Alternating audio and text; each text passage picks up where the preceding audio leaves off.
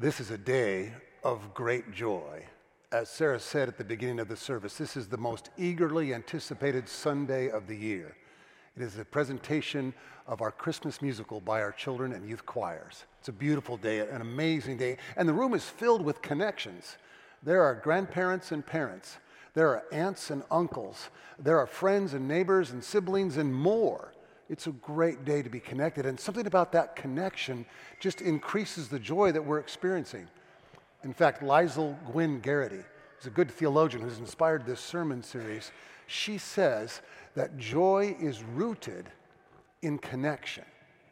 I've seen that in my own family. When our oldest son, Nate, was 4 years old, he was in a Thanksgiving production at his preschool.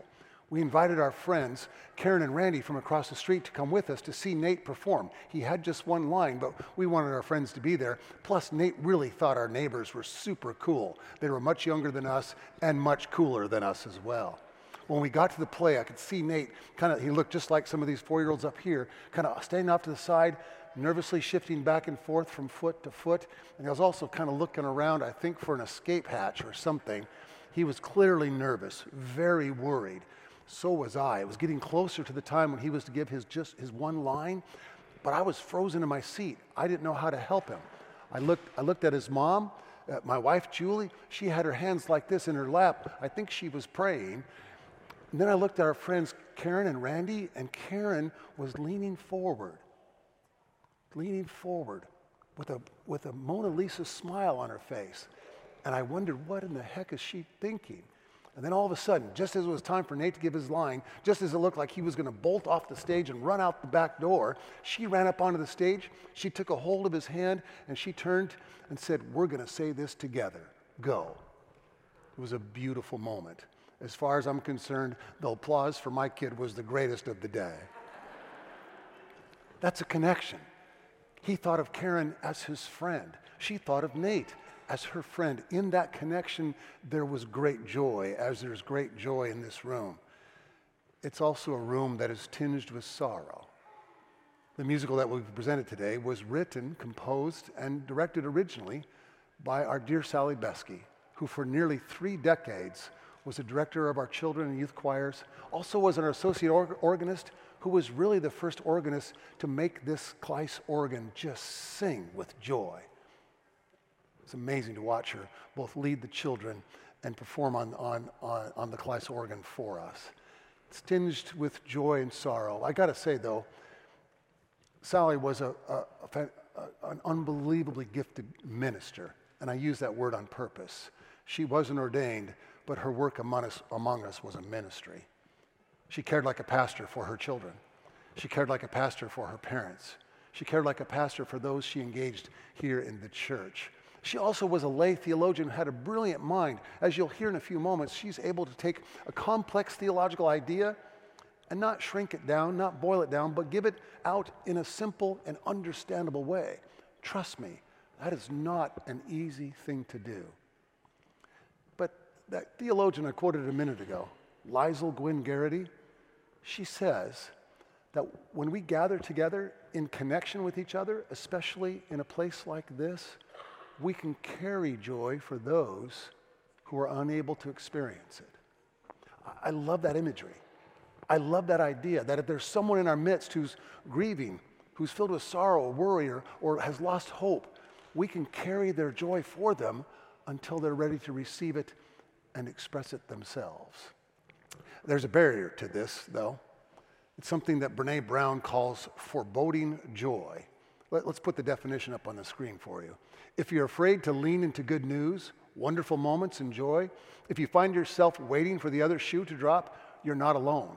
It's called foreboding joy, and most of us experience it. According to Brene's research, 95% of the parents that she's encountered have experienced foreboding joy around their children. That means 95% of this room right now is experiencing foreboding joy. We know it's true. I'm certain most of us feel it in one way or another. But the story that Mary Kate read for us a moment ago can help us see a pathway through even difficult, anxious, and fear-filled moments to experience joy at the same time. Elizabeth, her cousin, who we learned last week, is pregnant. It's a miraculous pregnancy. They've prayed for years, for decades, she and her husband Zechariah, to have a child. They've given up hope. And then all of a sudden, out of nowhere, an angel appears and says to Zechariah, your wife is going to conceive. Mary has learned of this news, and then Mary has her own experience of a miracle. She's a young girl, maybe in her early to mid-teens, engaged, not yet married. And the angel Gabriel appears to her and says, you too, you also are going to conceive and bring a child. Elizabeth's baby is going to be John the Baptist. Mary's baby is going to be Jesus. And yet she's, according to the text, perplexed. A better definition of that word is terrified. It's diataroso in the Greek. She's terrified. Elizabeth is in seclusion. Again, a better way to understand that is she's in hiding. Why? Perhaps she's afraid, worried, anxious, embarrassed. All those emotions in these parallel birth stories exist. But Mary decides she's going to go see her sister, her cousin, her friend, Elizabeth. It's just one line in the text, but she goes from Nazareth to the hills outside of Jerusalem. That's an 80-mile journey by herself, not riding on an animal, alone, walking up and down these difficult hills. It shows how determined, how independent, how strong she is. Even in her fear and her condition, she wants to connect with Elizabeth. When she arrives, did you hear what the storyteller told us? The baby in Elizabeth's womb, John the Baptist, leaps for joy at the sound of Mary's voice. Mary is able to pull her friend, her cousin, out of hiding, out of seclusion, back into relationship with her and with the world. Were they still anxious, afraid, worried? There's no doubt about it. Anyone who's with child, from what I've been told by my wife and others, is anxious, worried, and afraid. But in that moment of deep connection, they experience deep joy. So I wonder, are you worried in this season? Are you overwhelmed with sorrow or grief? Have you experienced something like fear or hopelessness?